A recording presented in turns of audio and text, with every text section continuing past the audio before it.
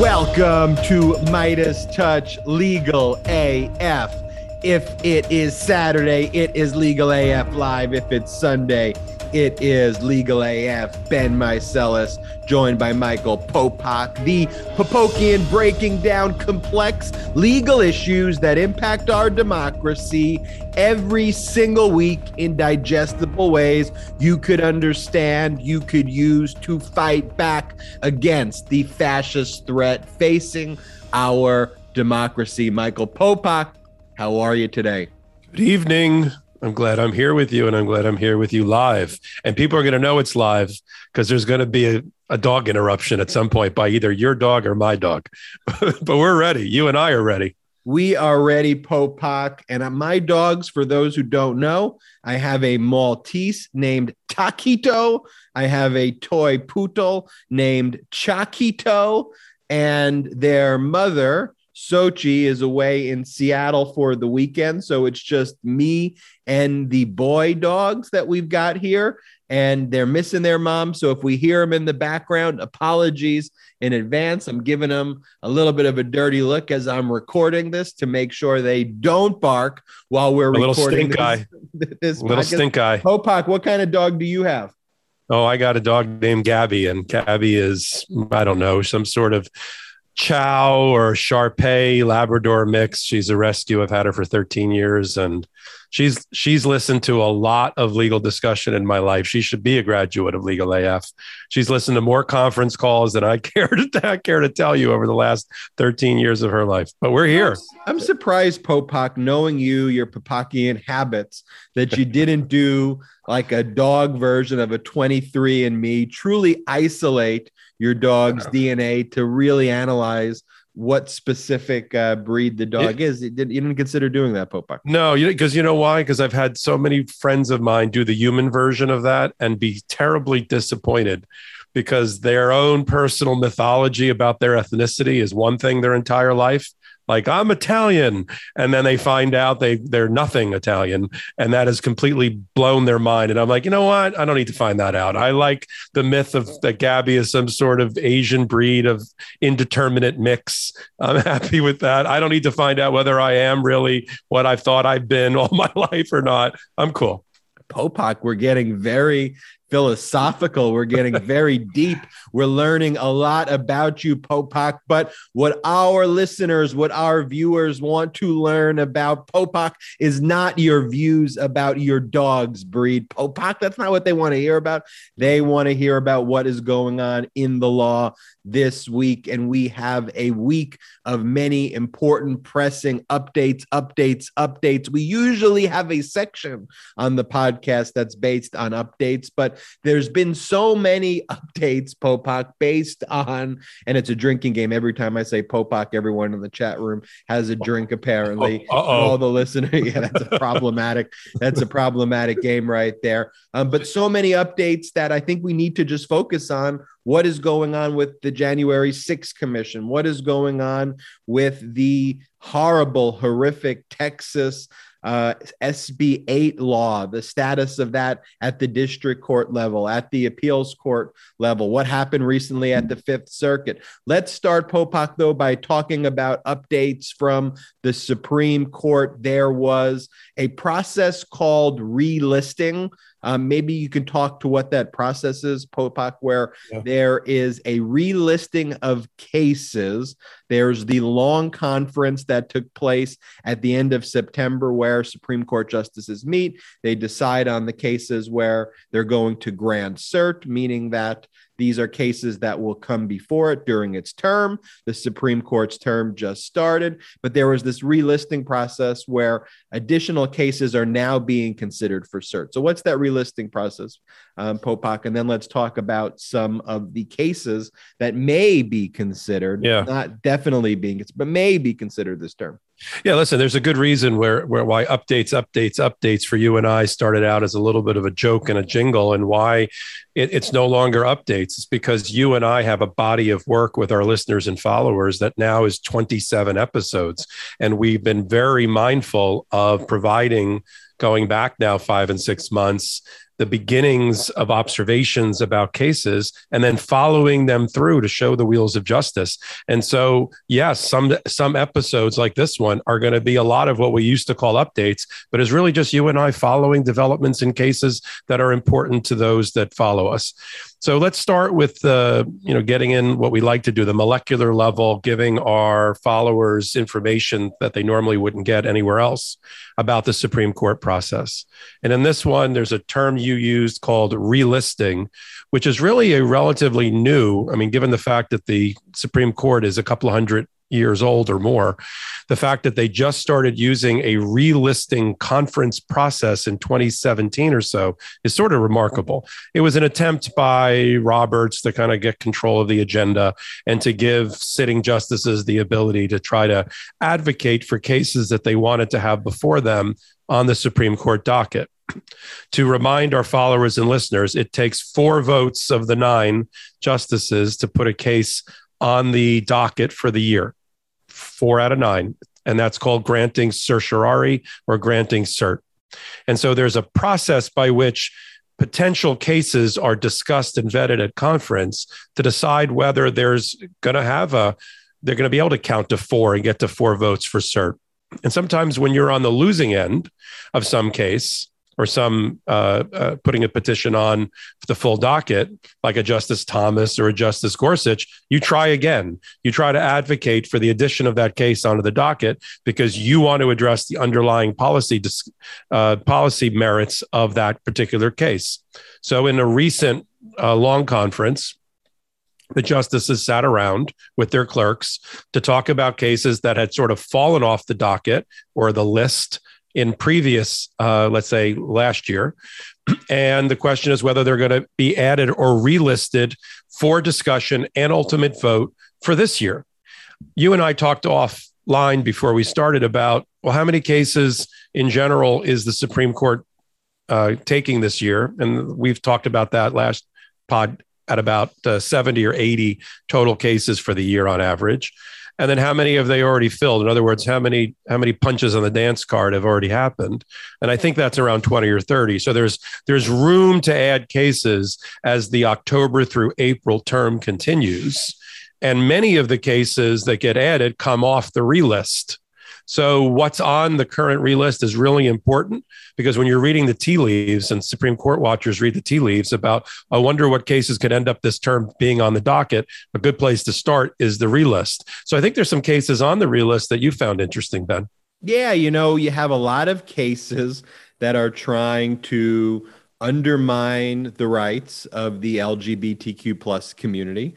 You have a lot of cases that are trying to undermine the right of women and childbearing persons for their right to choose and their constitutional rights, to an abortion and their constitutional rights. Generally, there's a lot of anti-union cases that are being reconsidered on this list. And there's a case on punitive damages that I want to discuss as well in a little bit more detail. But one case, for example, that's on this relist, Roman Catholic Diocese of Albany versus Lacewell, is whether New York's regulation that mandates employer health insurance plans cover abortions, which burdens a subset of religious organizations by forcing them to cover abortions, is neutral and generally applicable under a case called Employment Division versus Smith and Church of Lukemi Babalu versus the City of Hilali. And whether New York's mandate interferes with the autonomy of religious entities in violation of the religion clauses of the First Amendment. And again, Popak, you talked about this on the last podcast. The framing of that language kind of tells you what the outcome is going to be and where the agendas are of people who are trying to push cases like that. Wouldn't you say? Yeah, exactly. And a little bit of again, agenda setting. That case you just talked about, Roman Catholic Diocese versus Albany, New York, of Albany, New York versus Lacewell, that is going to be combined in discussion with another case involving a Catholic organization called Dignity Health one of the most ironically named entities I can think of for Supreme Court case, Dignity Health versus Minton, in which a Catholic hospital has refused to perform a hysterectomy on a transgender patient. So those are going to be combined together in a discussion as to whether the underlying issues, Catholics being able to discriminate against transgender and other and women about their right to choose, they're going to combine those together. The fact that the Supreme Court is even considering locking those things together to have religious freedom in their view and sexual rights, the right to have, the sexuality of your choice and to control your own body together in one already is sort of heavy with ominous overtones of where this court, heavily Catholic, now with Amy Coney Barrett, could take that type of decision if they can count to 4 and get 4 votes for certiorari. Absolutely. And the right to your bodily autonomy, the right to be who you are is what's going to be on this Supreme Court's docket and in Supreme Court dockets in this term and current and future terms as well.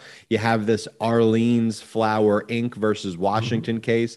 Seems like this case, the Supreme Court is obsessed with this case. In this case, for those who don't recall, it's whether a state violates a floral designer's First Amendment rights to free exercise and free speech by forcing her, this floral designer, to take part and create custom floral art celebrating same-sex weddings, or by acting based on hostility toward her religious beliefs. Again, acting based on hostility toward her religious beliefs and framing it that way versus hostility towards the LGBTQ plus community who simply just wants a floral arrangement so they can celebrate their love.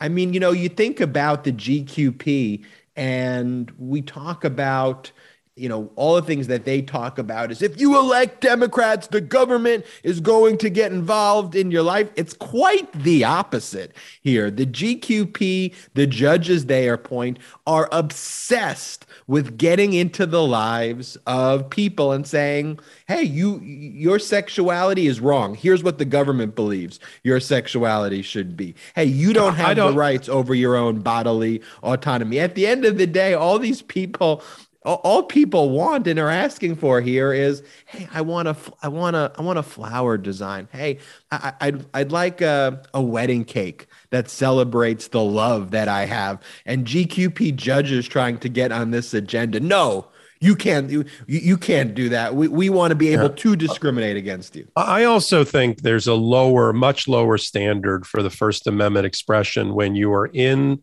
interstate commerce, running a florist shop, selling flowers to the public. I don't think you get to be both the creative artist with First Amendment expression of how your roses and peonies and daisies are going to look, and then take money from the commercial public that walks through your doors.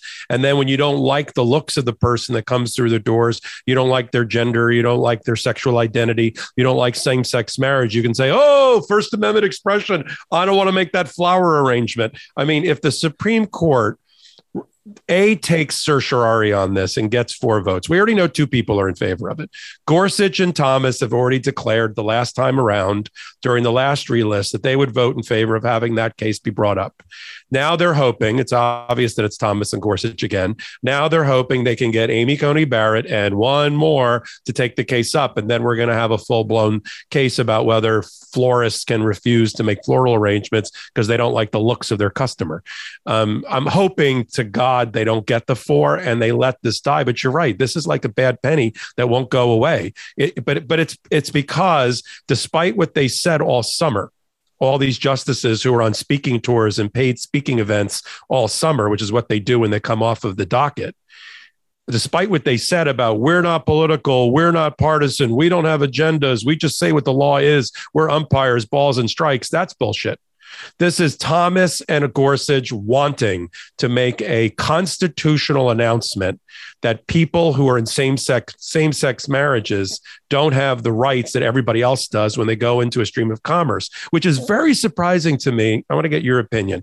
Gorsuch has also ruled that he's okay generally with same-sex marriage. So I don't really get where he's coming from. And I'm thinking it's Thomas that's pushing this. What do you think? Oh, I think that there is no cohesive moral way to link the logic here. I think that at the end of the day, Gorsuch could claim that he, supports to some extent same-sex marriages and the LGBTQ plus community generally, but actions speak louder than those words, and trying to push an agenda where you're investing significant resources of the United States Supreme Court over floral arrangements, over trying to destroy the most incredible day in the lives of someone who's getting married in a same-sex marriage. And you want to ruin that by empowering floral companies and cake companies to discriminate against them.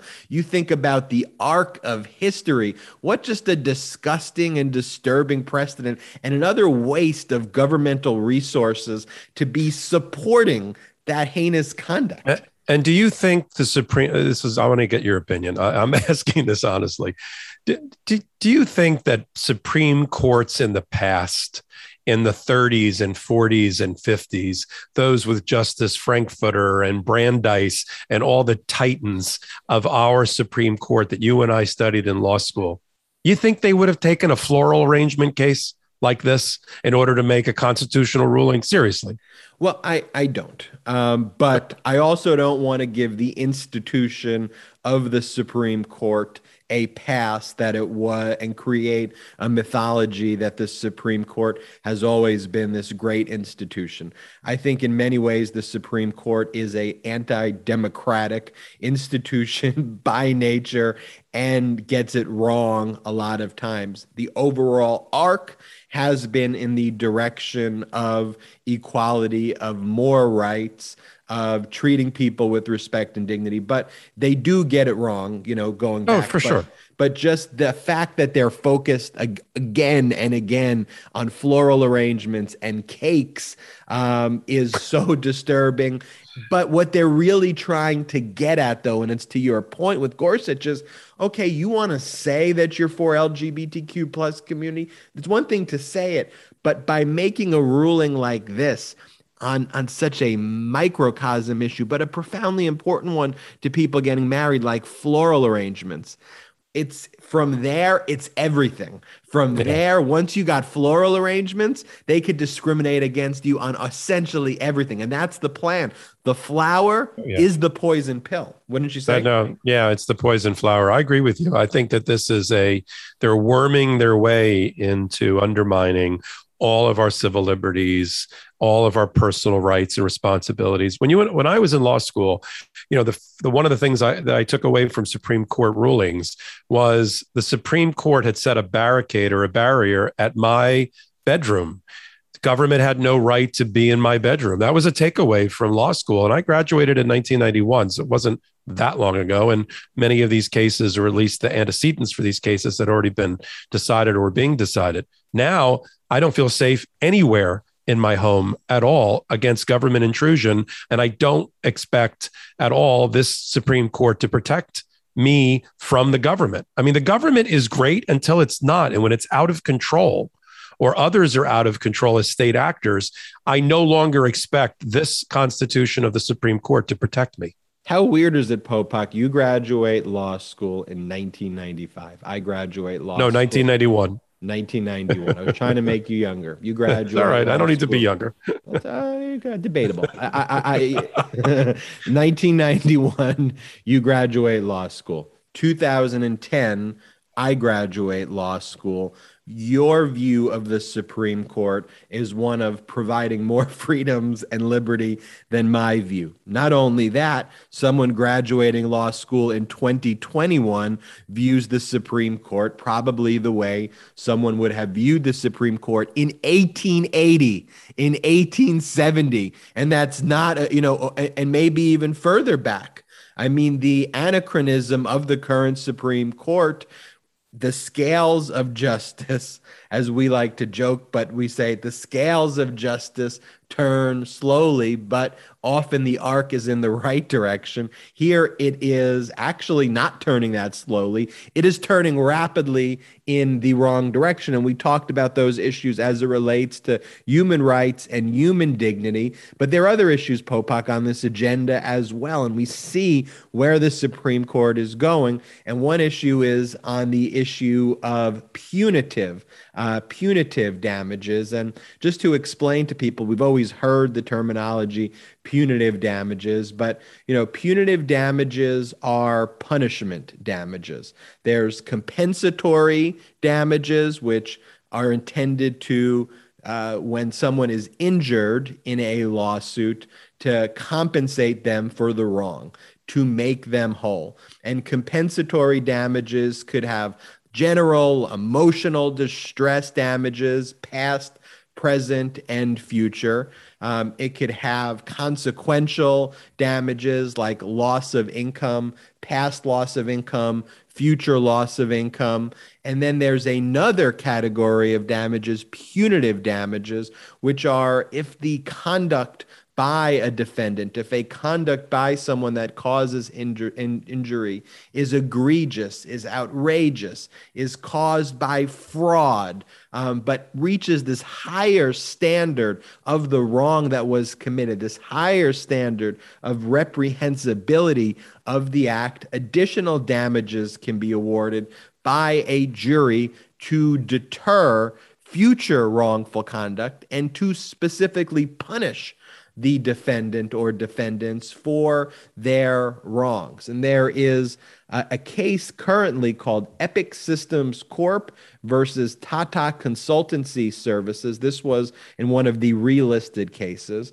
And this is what it says: whether a statute that expressly caps punitive damages at 2 times compensatory damages satisfies the notice requirement of the due process clause such that a punitive damages award that complies with the statute is constitutionally sound under the due process clause.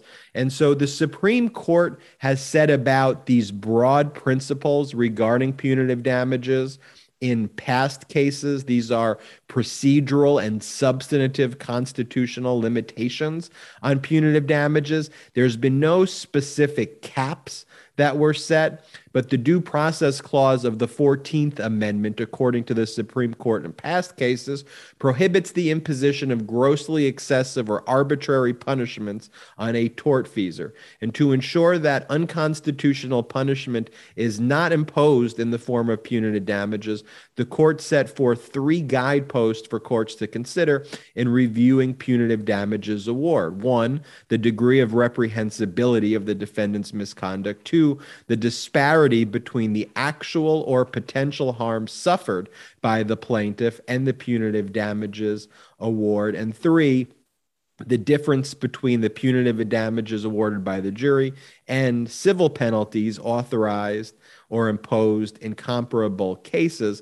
There's been no bright line ratio set by the Supreme Court, but it has concluded that in practice, few awards exceeding a single digit ratio, meaning like at most a 9-to-1 ratio between punitive and compensatory damages, will satisfy due process, but anything above that 9-to-1 ratio of punitive damages to compensatory damages would likely be unconstitutional. And so what happened, though, is a lot of states, since these rulings, have initiated their own caps to lower punitive damages. And so here what the Supreme Court is looking at is one such cap that reduces punitive damages. And I want to get your take on this, Popak, because I think the Supreme Court, though, the direction they're going in here, there was this maritime case as well that was decided a few years back as well. It was a case involving Exxon, I believe. I think it was the Exxon versus Baker case in 2008. And there, the court basically held it should be a 1-to-1 ratio of compensatory to punitive damages, but they justified that saying that was maritime law. But I do think, as we see the Supreme Court protecting corporations, eroding our civil liberties, you're going to see a decrease and significant caps on punitive damages. And I think you'll probably end up seeing a 2-to-1 ratio, a 3-to-1 ratio at most, and maybe even like the Exxon case, a 1-to-1 ratio. The canary in the coal mine for litigation and protecting people as plaintiffs who have been injured, whether economically, physically, or otherwise, the canary in the coal mine is to look to see how a Supreme Court handles punitive damages. And the lower the multiple for punitive damages, the less they are interested in protecting liberties and rights. And the plaintiff, who is often the David versus a giant corporate Goliath. And this Supreme Court has demonstrated that they have no interest in helping the Davids, and their only interest is in helping the Goliaths. So you made a very good point earlier about the snapshot of time in which you and I and others went to law school influence how we see the Supreme Court. Although I'm not an idiot, I know it's happened since 1991. And so when I left, a little more optimistic, a little more hopeful about the role of the Supreme Court as a co-equal branch of government. You obviously didn't leave your law school with that same optimism because of the set of cases that were being taught at that time, and is what the Supreme Court was doing at that time. And I thought that was actually a very fascinating observation, and totally right.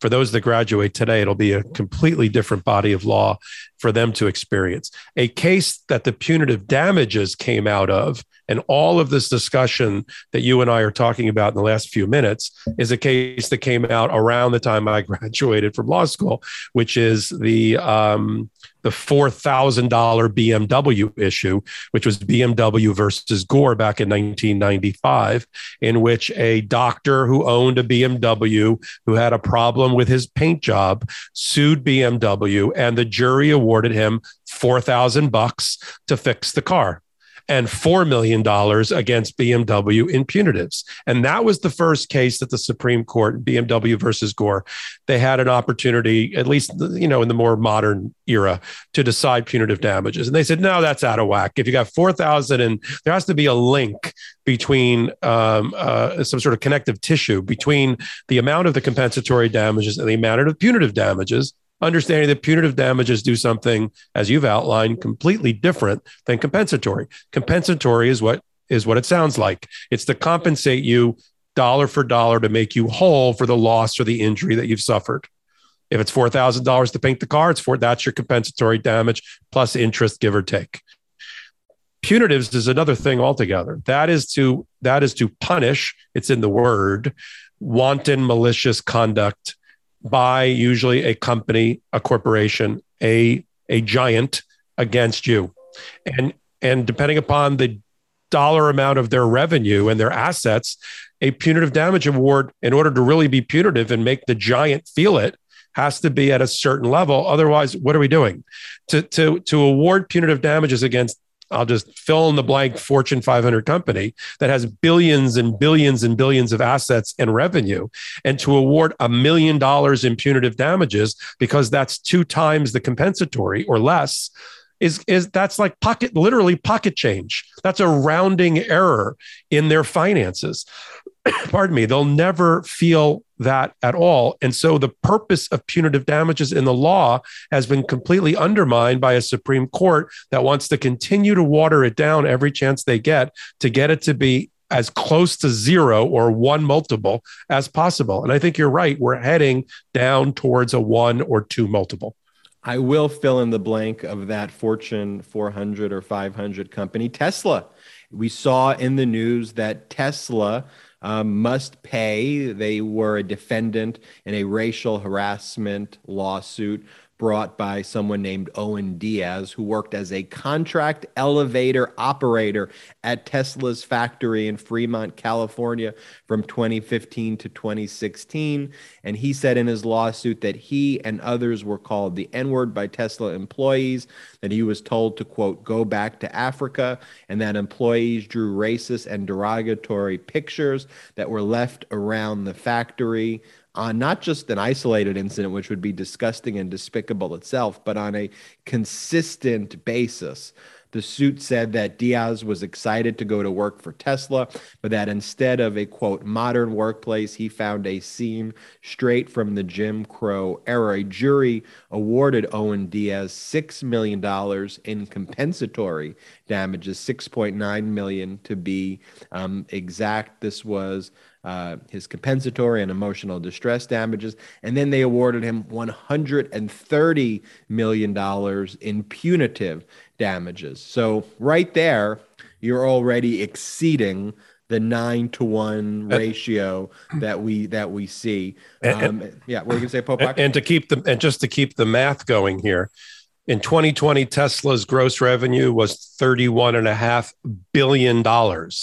So that, what was the total number? 100 and something million? 130 million in punitive damage. You're talking about a 4% only of their gross revenue for 1 year as the punitive. They're barely going to feel that, which is the opposite of what punitive damage is. Punitive damages are supposed to hit them where they live and make them change their corporate culture and pay a price if they don't do so. How do you do that if he was only going to get 1 times or 2 times his compensatory damages from the jury? It undermines the function of the jury in our American jurisprudence system. They are supposed to, when they have the facts and the law present, they're supposed to send a message to defendants and corporate America under the punitive damage, their role in the punitive damage process. The judges aren't setting punitive damages. The jury is setting punitive damages. And if you're going to gag them and emasculate them from being able to send that message, what are we doing in a democratic society with a jury process? As the Gen Z would say, story time on TikTok, Popok. So I got a story for you about my law firm. And that relates to this specifically and talks about these large damage numbers that you hear. You know, a lot of times you hear $300 million verdict, $500 million verdict, $50 million verdict, and you don't really hear the full story after that headline. Very frequently, you'll see a headline like this: $137 million Tesla must pay. But what you really don't hear is what happens after. Because after a verdict like that, there's post-trial motions. And people don't even know what that is. Crazy. There's post-trial motions where the defense lawyers, the people who represent the Teslas, basically say, yes, judge, the jury just sat here for 3 weeks, 5 weeks, 3 months, and heard all of the evidence. We impaneled the jury. You said this case should go to a jury. We went through all the phases of a case that Ben and Popok taught the legal AFers about, from a complaint being filed. It gets past the demurs or the motion to dismiss phases to determine is there a claim. It gets through the summary judgment, which says, do you have facts to support your claim? It gets in front of the jury. The plaintiffs argue, the defense argues, the jury reaches a decision.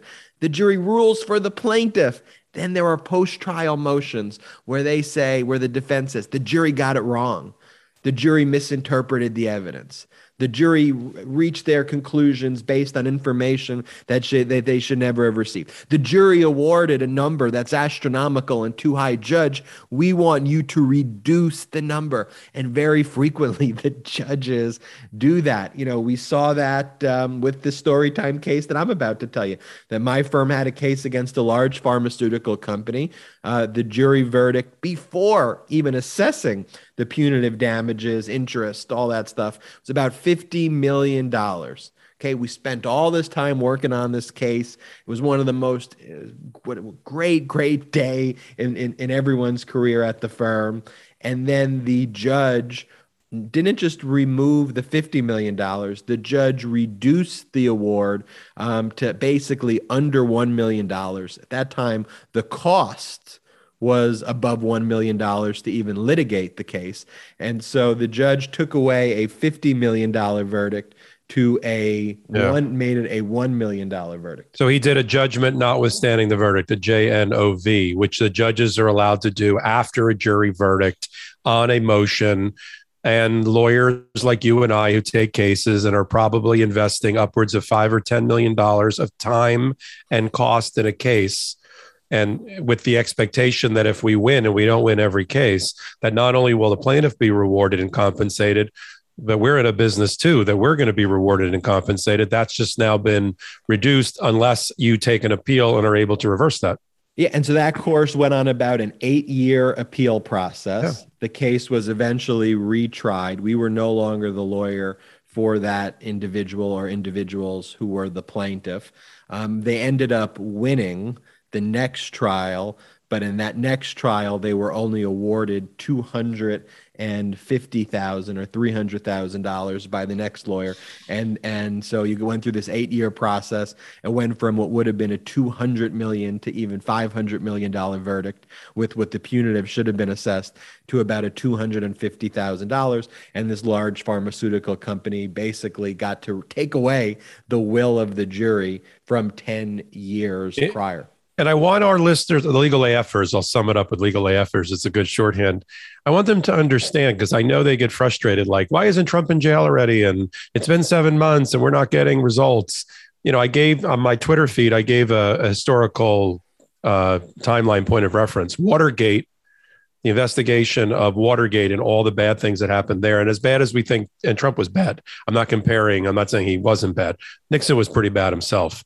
In his own way of undermining the government and his role as a president, and got impeached and left office as a result. That was a 2-year investigation from beginning to end. Iran-Contra, trading arms for hostages and supporting the Contra when Congress said that Reagan couldn't.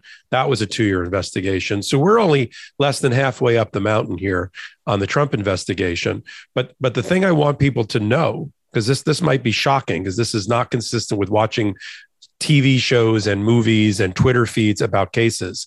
You and I have been involved with cases that are 8 years old, 10 years old, 12. I have a case that I'm involved with. It's 15 years old. That's how long it's been going on. Like, children are replacing their parents as lawyers and judges on the case.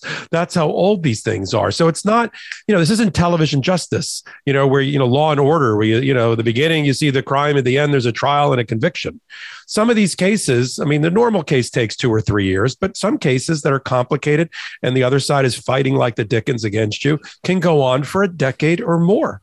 I tell law students, particularly law students who want to become plaintiffs' lawyers, I say, look, if you want to become wealthy, become a banker, do something where the actual goal is to make money. If your goal is to become super rich, you shouldn't become a lawyer. That's not what this process actually really is.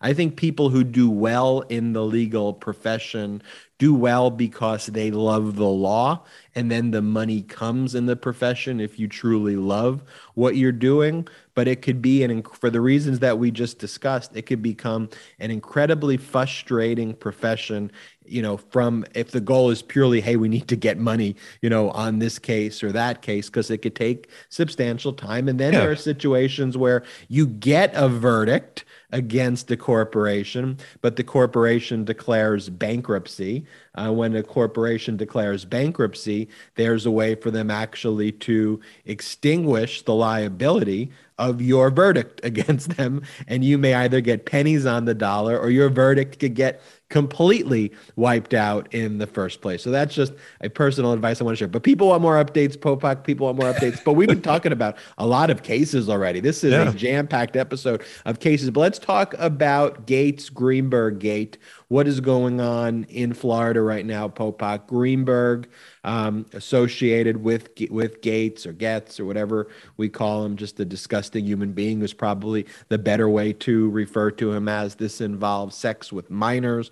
Greenberg and Gaetz apparently were out, for the GQP and all their craziness, talking about pedo rings and pizza parlors or whatever. The real kind of pedo ring seems to be right here in, front and center in the GQP. And so Greenberg's pled guilty. We're waiting on Greenberg's sentencing. I think the update here, and correct me if I'm wrong, Popak, is that sentencing is being pushed because Greenberg is cooperating against Gaetz, whatever, and a lot of these transactions to pay the money for prostitutes was done through their Venmo apps, and it's a whole, Apple Pay. It's a whole thing. What's going on there, Pope? Yeah, just 1 minute of reminder, then we'll get into where we are with Greenberg. So Joel Greenberg was a wingman, for lack of a better term, for Mr. Gaetz, Congressperson Gaetz, while he was. I think there are better words, but I'll give you. I was going to tie it to something, but it's all right. It's okay. In surfing, looking for underage women, the two of them would, play off each other. And Greenberg apparently has admitted that he would bring women to Gaetz. And they would find ways to pay these women. And usually they were underage, which means they were engaging in prostitution and sexual abuse. The Greenberg, of course, flipped because it's his only way out of a long jail sentence is to dump on and testify truthfully about Gaetz. This is Gaetz's biggest nightmare. Besides the fact that there is a paper trail, on an electronic trail, as you said, on Venmo, on Zelle, and on Apple Pay of paying these people to give sexual favors to them. So Greenberg was about to be sentenced. His lawyers, in collaboration with the U.S. government and the prosecutors, filed a request to the judge that his sentence be put off for another 5 months because he's continuing to cooperate and proffer evidence to the government against Gaetz. Government has joined and does not oppose that motion. I believe that the judge will grant that motion and that Mr. Greenberg will continue to sing his song under penalty of perjury and other criminal convictions if he lies against Representative Gaetz, and then will ultimately be sentenced once they've sort of mined and drained him of all the information possible that the prosecutors can get out of him. And then they're going to go against Gaetz and they're going to say, Greenberg flipped. And they're going to have a meeting with the Gaetz's lawyers soon, one day, maybe 6 months from now or 8 months from now, and just lay out on a PowerPoint, this is our evidence against you. These are the wiretaps. This is the financial records. We've reconstructed everything in your life with Mr. Greenberg and these women from Genesis, 1:1 to now. And you should plead guilty now and leave office. That'll be a presentation that will happen sooner rather than later, but only after they're done with Greenberg and following the trail of Greenberg through all the other witnesses, including the victims, to gather evidence. So Gaetz running around town with all of his rallies and all of his BS and going after the Joint Chiefs of Staff about Afghanistan. This is all a charade. He is going to be going down in flames. He's going to leave office in disgrace. It's a matter of when, not if, but we just have to let the wheels of justice continue to roll. It's not only a charade, or as Jordy would say, a charade. That's what Jordy thought. That's how you thought you pronounced the charade. But it's a fundraising tactic that's being used to fund his legal defense efforts here so that he could do a complete, he just wants to delay this thing forever. It's going to be a complete slash and burn litigation. I mean, he's going to try to take everybody down with him at the end of the day. And Popak, I don't know if you saw also Patriot Takes posted, made some posts. The Patriot Takes name, I think, was they changed their name that said Gaetz is a pedo. And Gaetz didn't see that and thought that Patriot Takes was posting something positive and did like 2 retweets of Patriot Takes and wrote like fact check true. So Gaetz said fact check true because Patriot Takes changed the name and then said like Gaetz says that Kimberly Guilfoyle is an incredibly intelligent, superstar. And then Gaetz said fact check true. And then when he Oh, said fact check true, Patriot Takes Name said Gaetz is a pedo. So it looked like what Gaetz was actually saying was that he's a pedo. yeah. Fact check true. So Gaetz is also one of the dumbest human beings that occupies office. Also, that's he obvious. reminds me of that character from Veep who I always draw a blank on the name of. You know what I'm talking about? Which one? The tall one? The tall one. But Gaetz is an evil version of that, and you can't even do a Veep anymore. Jonah. He's a worse, more parody, disgusting criminal version of a Jonah. But you really can't even do a Veep anymore because what we've seen over the past 4 years is beyond parody. It's sickening and it's tragic. Do you know that's true? Do you know that's one of I've seen Julie Louis-Dreyfus interviewed, and she says one of the reasons they ended the show is because truth became stranger than fiction, and they could no longer. When they did it, it was Sarah Palin and, God, it seems like a million years ago, Sarah Palin and John McCain, late John McCain. And it was sort of funny and sardonic and social criticism. And they ran out of gas because Trump beat everything they could possibly have thought about. And they had to stop the show. So Trump did a lot of bad things. He also killed one of my favorite shows, Veep.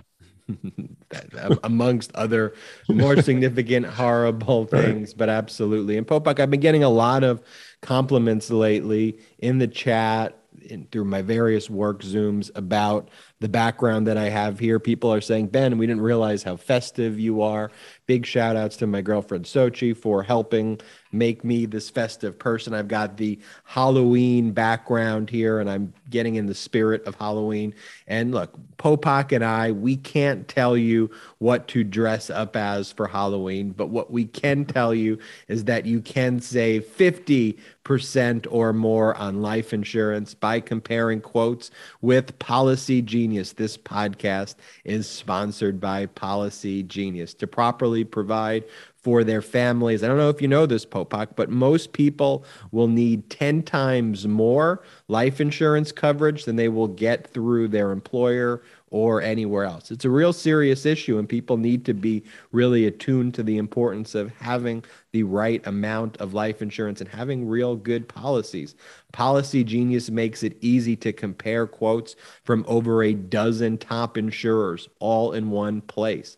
Why compare? You could save 50% or more on life insurance by comparing quotes with Policy Genius. You could save $1,300 or more per year on life insurance by using Policy Genius to compare policies.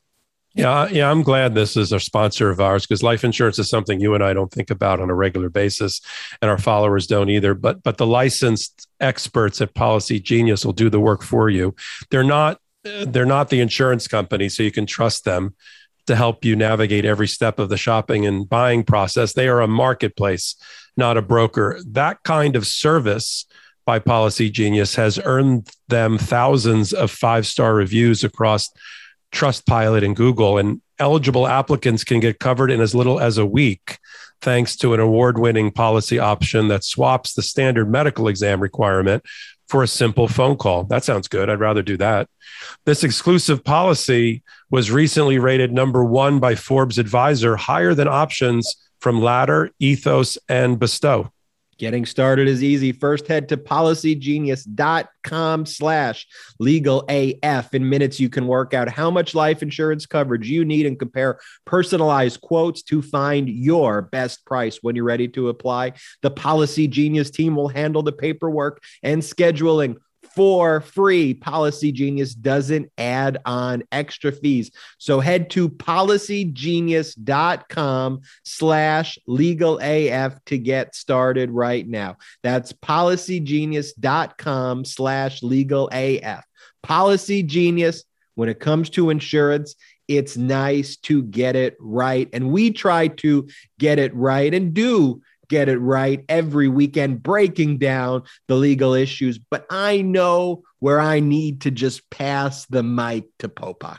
I know where I need to not give the Mycelician intro. I know where I need Popok to break down an issue of the utmost importance to our legal AFers, to our country, to our democracy, to basic human rights and dignity.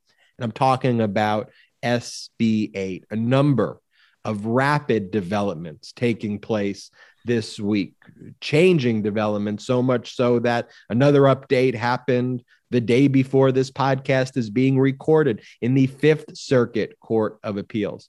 A Popakian prediction came true. My Seleucian prediction came true. We told you what the district court was going to do. We were right that the district court was going to block SB 8 and they were going to issue a temporary injunction.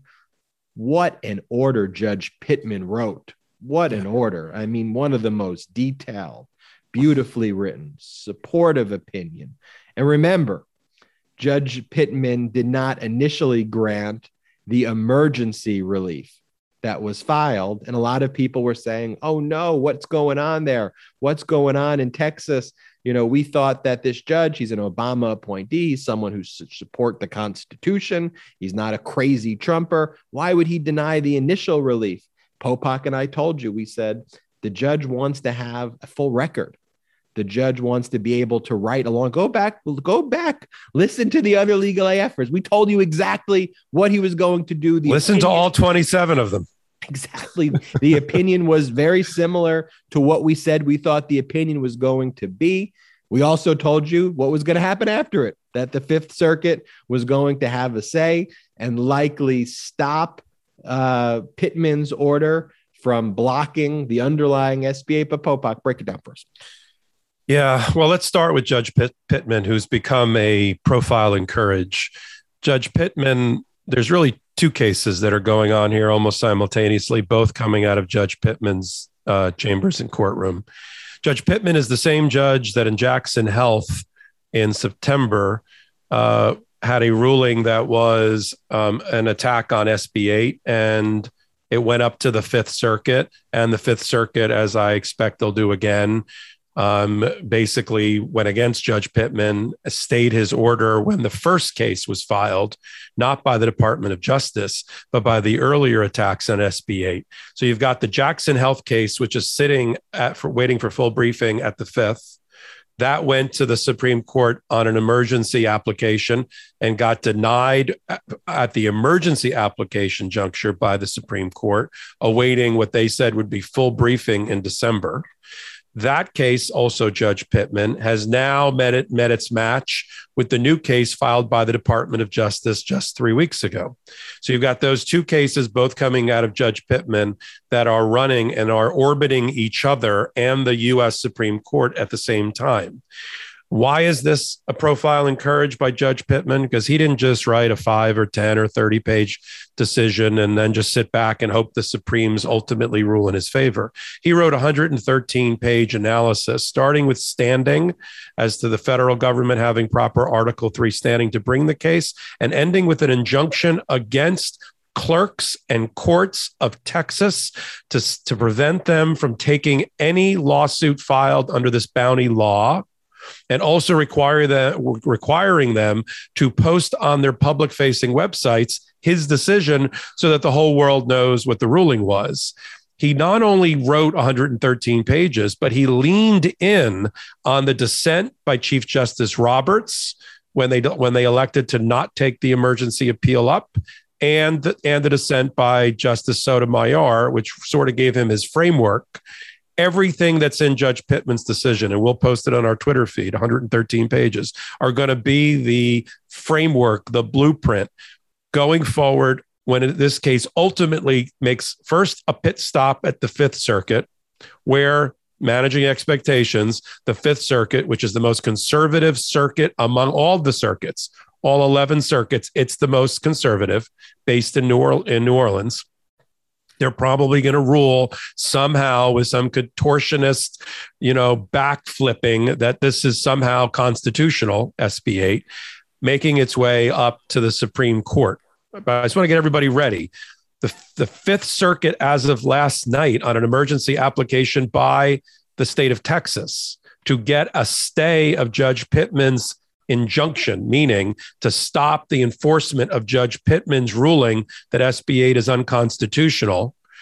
The Texas state actors and attorney general asked Judge Pittman, we're going to appeal you. Please stay your order. don't enforce it while we take the appeal. And Judge Pittman looked him in the eye in 113 pages and said, you do not get the right to ask for that because you have been egregious and underhanded in flouting the U.S. Constitution, and I'm not going to allow it to stand one more second. I'm going to bring your law down, and I'm not going to issue the stay. If you want to stay, go to the Fifth Circuit. Well, they went to the Fifth Circuit yesterday, and a 3-judge panel, not the entire Fifth Circuit, but 3 judges of the Fifth Circuit decided that at least temporarily until Tuesday, so we're going to have another update next Saturday, till Tuesday, they want full briefing by Tuesday on the issue of whether there should be a stay of Judge Pittman's order at the Fifth Circuit.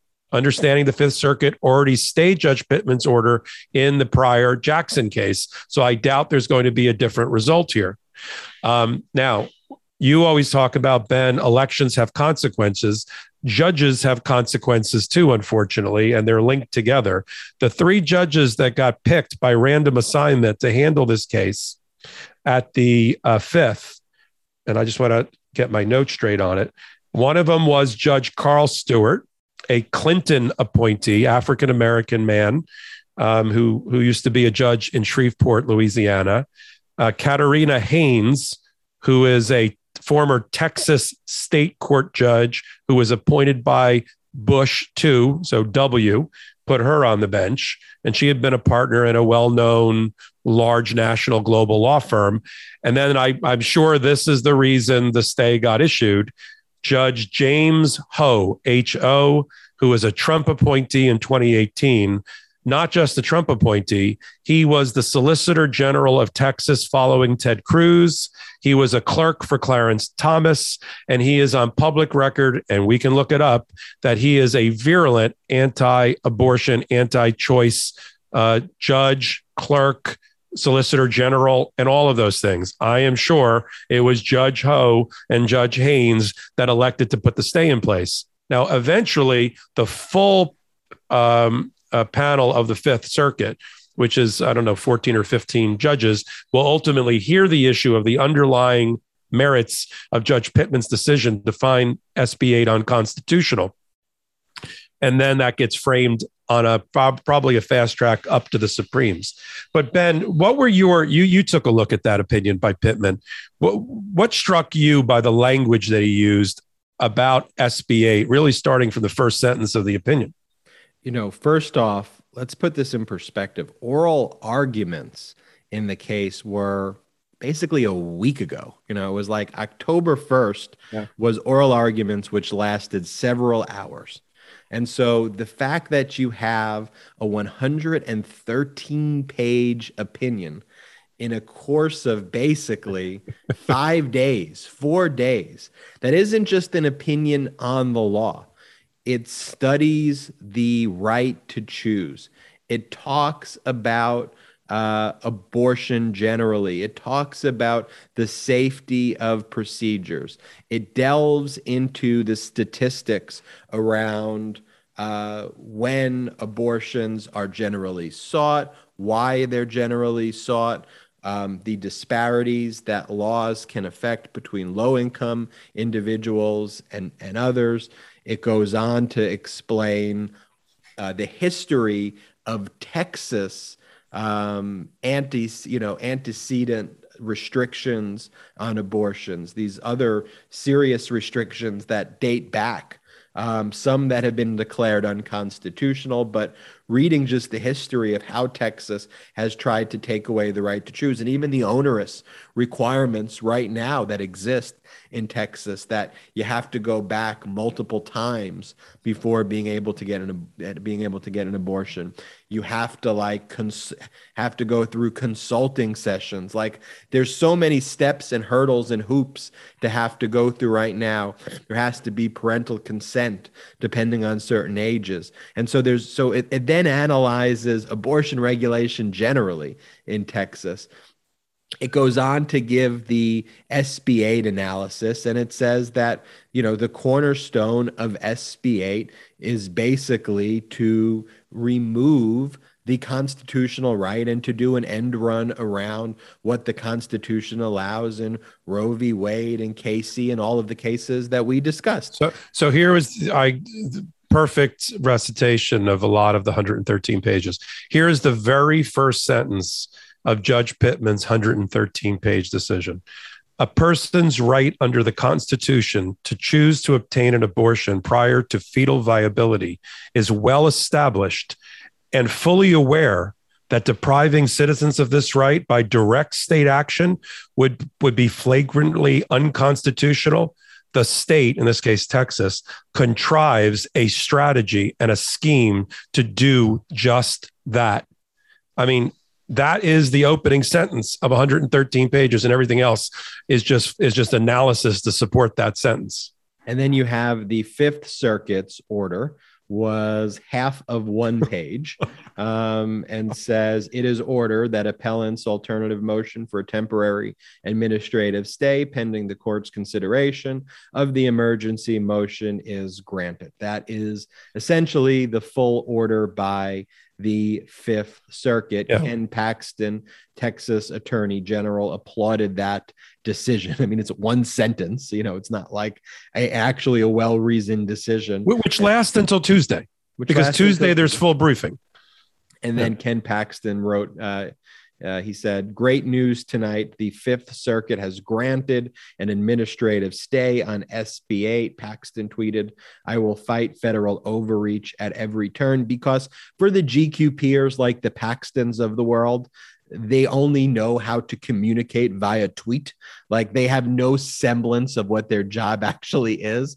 And another, I guess, indicia of being a GQ peer is not just giving these edicts by tweets. It's also being a fucking criminal, because let's not forget that Ken Paxton has been under indictment for securities fraud since 2015, and him and his legal team has been using every bit of resources they have and every connection that they have in Texas to try to move the venues to favorable venues and to delay this thing from actually being tried. I think the most recent update on the Ken Paxton criminal cases, because he's appealed this every which way, and most of these judges in Texas at the appellate level are Republican kind of GQ peers who know Ken Paxton and who many ways owe their jobs to governors and other political leaders who have relationships with Ken Paxton. And so one of the most recent updates in that Ken Paxton prosecution is that the securities fraud case can be tried in his home county in North Texas. An appeals court affirmed Thursday when it denied the prosecutor's plea to reconsider the decision. That was from September 9th, 2021. That's the person in Texas right there. And let me bring it home. Let's go through the rogues gallery of Texas attorney generals and solicitor generals in the most recent history. Ted Cruz, Paxton, guy named Mitchell. He's the guy that wrote an amicus brief to the Supreme Court that said the way that women can avoid having an abortion is to close their legs. And I'm paraphrasing.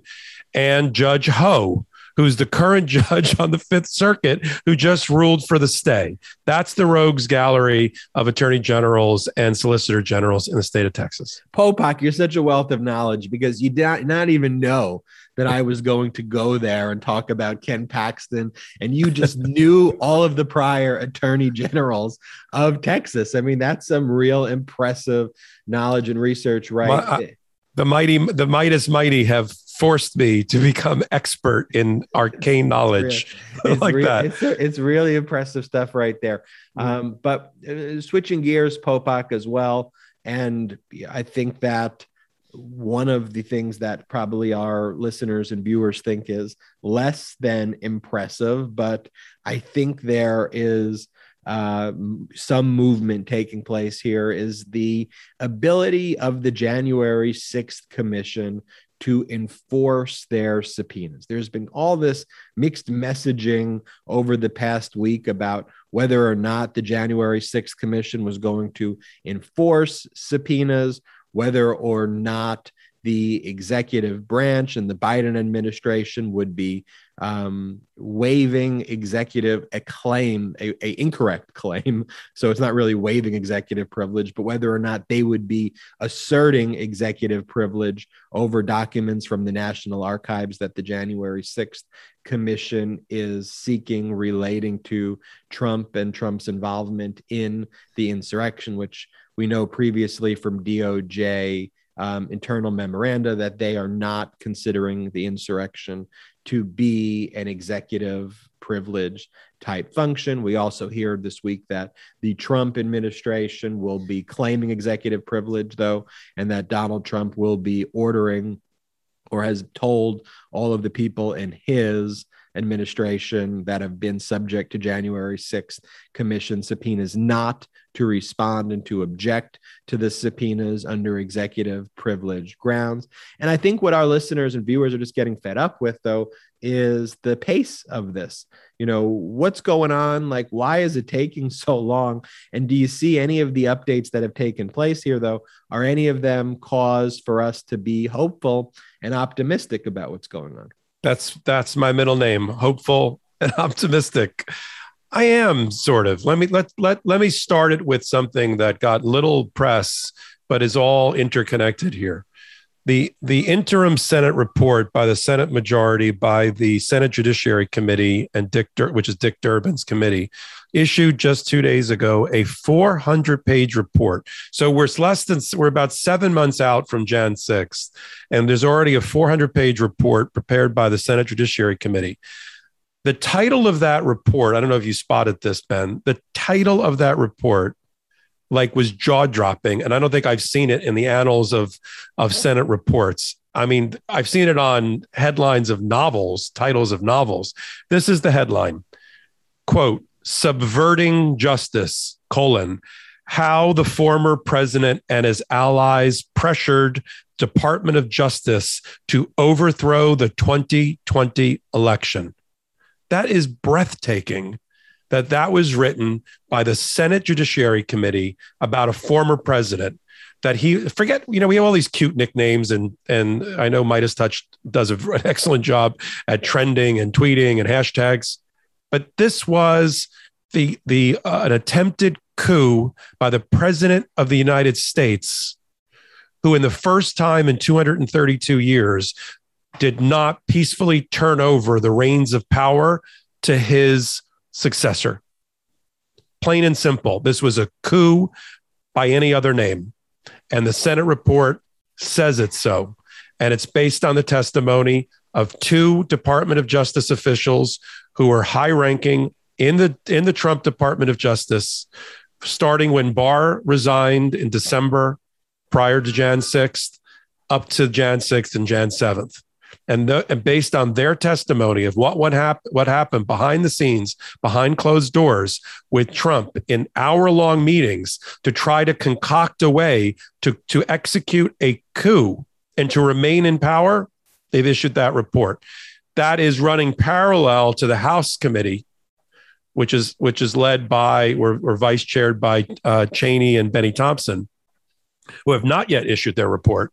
Because remember, this report by the Senate is based on basically Department of Justice testimony about what went on behind the scenes with Trump pressuring members of the Attorney General, Department of Justice office to try to go after U.S. attorneys sitting in Georgia, start fraud investigations in various states, and do everything to remain in power and not peacefully turn it over to Joe Biden. The House scope is broader. It's about all of Jan 6th, how we got to the point of insurrectionists breaching the cradle of democracy for the first time since the Civil War.